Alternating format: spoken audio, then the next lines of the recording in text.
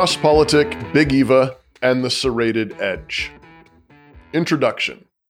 This is a scattershot response to a few different friends or comments I've seen in various places following up on the Great CrossPolitic Baptist Tranny Brouhaha of 2022.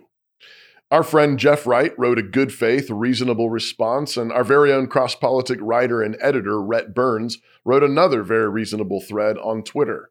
The bottom line is that I simply think they are wrong, and I want to say it that simply and directly because I also want to acknowledge the legitimacy and reasonableness of their questions and concerns. Jeff, in particular, raises the very reasonable concern that he's seen this sort of thing before. He's seen how Big Eva has circled the wagons to protect the brand, shield wall up, damage control modes, and no admissions of wrongdoing. I know exactly what he's talking about, and I don't know how to say more emphatically that I agree with that concern, care about that danger, and at the same time, simply don't see it here. If you're brand new to this conversation and looking for a roadmap to the various sites on this tour, let me recommend that you read this, and this. You can follow those links on my blog before proceeding. Proof of our reasonableness.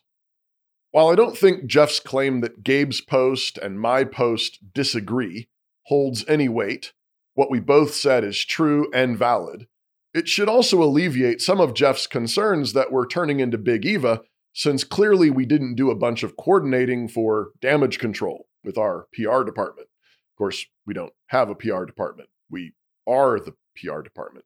And all we care about is the truth. Damn the torpedoes, damn the brand.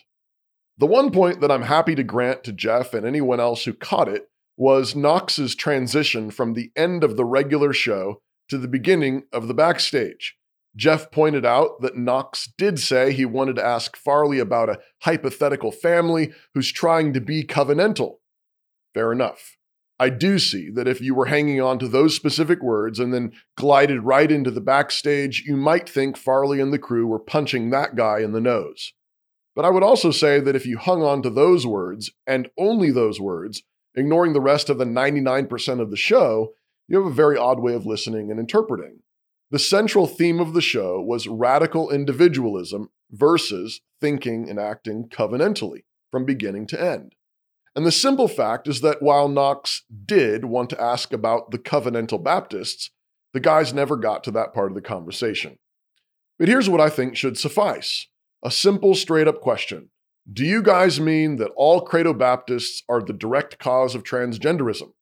And the answer is no, no, no, no, no. How about no? And you might say, well, why didn't anyone say that on the show? Well, actually, Jared Longshore did say that on the show. And if you're going to hang on every word of Knox, please don't leave Jared out, especially since he's so new to these Paedo-Baptist waters. Pun intended.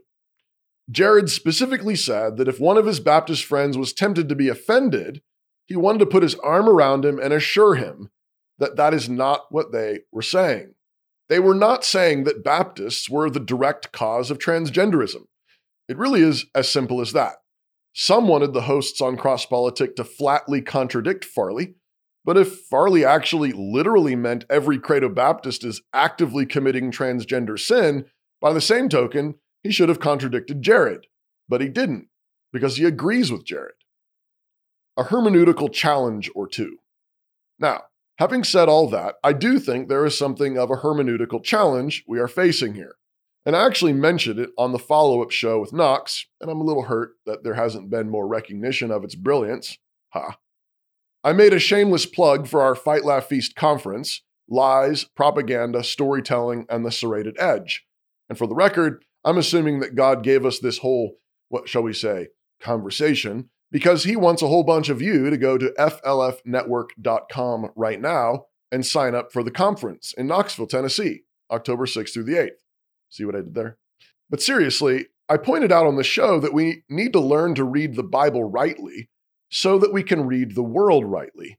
And related to that, we need to learn to emulate the Bible rightly so that we can wield the sword rightly. Now, please don't read this as me saying that Christians may be jerks online and go around saying pointlessly offensive things. Yeah, I hear you guys in the back mumbling about Baptists causing transgenderism. But the fact of the matter is that it is not only the truth of Scripture that is sharp, but also the rhetoric of Scripture that is sharp. The blade of Scripture is not merely sharp in what it says, but in how it is said. I said on the show that Jesus roundly condemns the Pharisees over and over and over, while there were still good Pharisees in Israel. And the reason why no one seems to care at all about that point is because Jesus completely trashed the Pharisees. I say Pharisee, and everyone thinks bad guy, and so no one cares. But honestly, and just to try to make everything worse, Jesus could just have easily said Baptists. And now I'm braced for all the Baptists or Pharisees memes, but that's not what I said. But seriously, the Pharisees were the respected religious leaders of the day. Ezra, of Old Testament fame, was arguably the founder of the Pharisees. The Pharisees were the more conservative party in many respects, emphasizing careful obedience to the law and a belief in the resurrection of the dead. And the Pharisees could point to their faithfulness to the covenant through the intertestamental period, holding fast to circumcision in the face of persecution and massive cultural and political pressures to give up God's law and covenant and just assimilate with Greek and Roman culture. And many Jews did assimilate, many apostatized, and many simply compromised with the world. I'm not sure we really appreciate how much the Pharisees had preserved, how much they had sacrificed, and how hard they had worked to keep doctrine and practice pure. I'm not sure how much people appreciate that the Pharisees were the good guys. They were the conservative resurgents. You went to their seminaries and conferences because you were committed to the authority of Scripture. And the Pharisees really had done a lot of good. And then Jesus came along, and Jesus didn't care about their rules, their traditions, and he didn't seem to care about how faithful they had been. And let me underline the fact that many of them had in fact been faithful. Many of them loved God. Many of them were regenerate. Many of them went to heaven, and many of them were still good guys. But by the time of Christ, the movement was going to seed. By the time of Christ, there was a deep, cancerous rot in the Pharisees. Even if you aren't sure about the connection between radical individualism in American Baptist culture and the current transgender crisis, isn't American Baptist culture something similar in general? So many good things have come from American Baptist culture, and it really is a compliment to acknowledge the massive influence, for good, Baptists have had on preserving and contributing so many healthy things to American culture over the course of its history. Again, Knox and I noted that in our follow-up show. Or consider the modern lobbying power of the SBC. I'm told that the vice president himself has spoken at the SBC, and the SBC president has been known to receive invitations to the White House. But all that influence comes with responsibility, and you can't have it both ways. If American Baptists are now known for the J.D. Greers, Russell Moores, Beth Moores, Ed Littons, and Rick Warrens, are these leaders influencing American culture? I would think we'd all have to say yes, even if we differ on exactly how. Do these people represent every Baptist? Of course not. Are many faithful Baptists pushing back? Yes, and thank God. But come on, people. These are some of the most prominent Baptist leaders in America, and that's just the SBC. On reading the Bible well. But the main point I want to make is that a bunch of our Baptist brothers are doing exegesis on our CrossPolitic shows in a way that they would never allow to be done to the scriptural text. Some commentators are zeroing in on one or two lines, ripping those sentences out of their context, and then assuming the most flammable or absurd meanings. But stop for a moment and consider whether you would do the same with various texts in the Bible.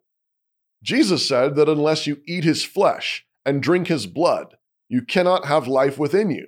That's John 6, verse 53. That's what he said, and now you either believe in transubstantiation or cannibalism, right? Of course not. So what did Jesus mean? How do you interpret that hard saying of Jesus? Well, most Protestant interpreters would say that you must take the whole biblical context into account. and that what Jesus was saying, he really meant in one way, but he said it in that way to make a particular kind of point. I suppose you might accuse Jesus of exaggerating or, quote, stupid hyperbole, but I'm not sure you want to do that.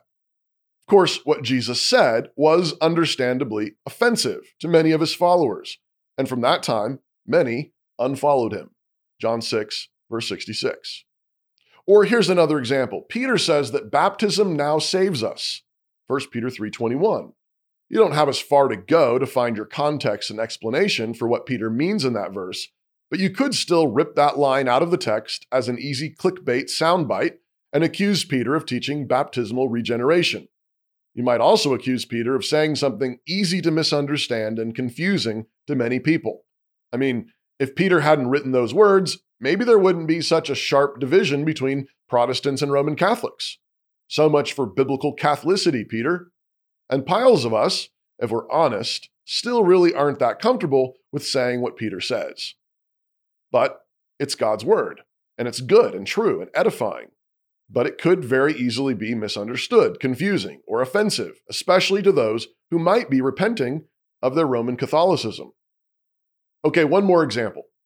James said clearly that we are, quote, justified by works and not by faith alone, unquote. That's James 2:24. In fact, as many Roman Catholic apologists have pointed out, the only time in all of Scripture that the phrase justification by faith alone occurs is here, and only to deny it. James says we are, quote, not justified by faith alone. Was James being stupid? Martin Luther thought so, calling it an epistle of straw. But most of the church has accepted that the Holy Spirit saw fit to inspire those words because we need them just as much as we need Paul's clear insistence that we are, quote, justified apart from works, Galatians 2:16. Talk about confusing. Talk about potential for misunderstanding. And again, so much for biblical unity. Over 500 years at odds with the Roman Catholic Church over the issue. All of this to say, I'm not denying that someone could be offended at what Jason Farley said. And by the same token, I'm not denying that someone could be offended by what Jesus, Peter, or James said. The question is whether you have a right to be offended. And the answer is no, because of what the actual message in context is or was. The answer to those who are offended at Jesus or Peter or James is found in the context of what was actually being said, not merely the sharp, pointy end of the message. Of course, no one is saying that what Jason or Jared or the CrossPolitic hosts say is anything remotely close to the authority or perfection of Scripture. And we are always happy to correct misstatements, errors, or mistakes, and we have. But in this case, the accusation is simply wrong, and the context makes it abundantly clear, plus all the follow-up insisting on what we actually meant. Conclusion. One final thought.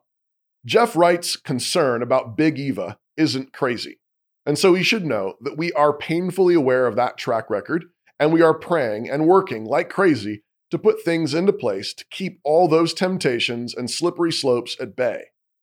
But if I may, I would like to point out that the leaven of Big Eva is fully capable of leavening in many different directions. And it seems to me highly likely that a bunch of the folks who got into a bit of a tizzy over this CrossPolitic episode did so precisely because they have been discipled by Big Eva more than they realize. Jeff Wright wonders if we are above apologizing or admitting that we simply whiffed, and we take the brotherly admonition seriously. And we have, and we will keep it in mind. But I'd like to ask Jeff and other brothers like him to consider whether they misread, misheard, jumped to conclusions, or were unjustly offended, and whether they need to retract and admit that they were wrong. The Big Eva temptation can run in both directions. And while we certainly have had thoughtful, good-natured pushback from some, like Jeff and Rhett, the Twitter mob that attacked me over the last weekend had more than a little whiff of Big Eva cancel culture. And at the same time, we've had many, many Baptists and Reformed Baptists who have written to say that they understood exactly what we were saying. They took it to heart, were not offended in the slightest, and thanked us for being willing to tell the truth boldly. Maybe they got it right. But regardless, I'm looking forward to that good pizza joint with Jeff and Rhett and all my Fight, Laugh, Feast Baptist brothers and anyone else who wants to keep having this conversation in Knoxville in October. Before I go, I want to tell you about my page at Canon Plus. If you'd like to see more of what I've done, what I've written, what I've recorded, more of what's on Having Two Legs, you can click the link in the description, wherever that is.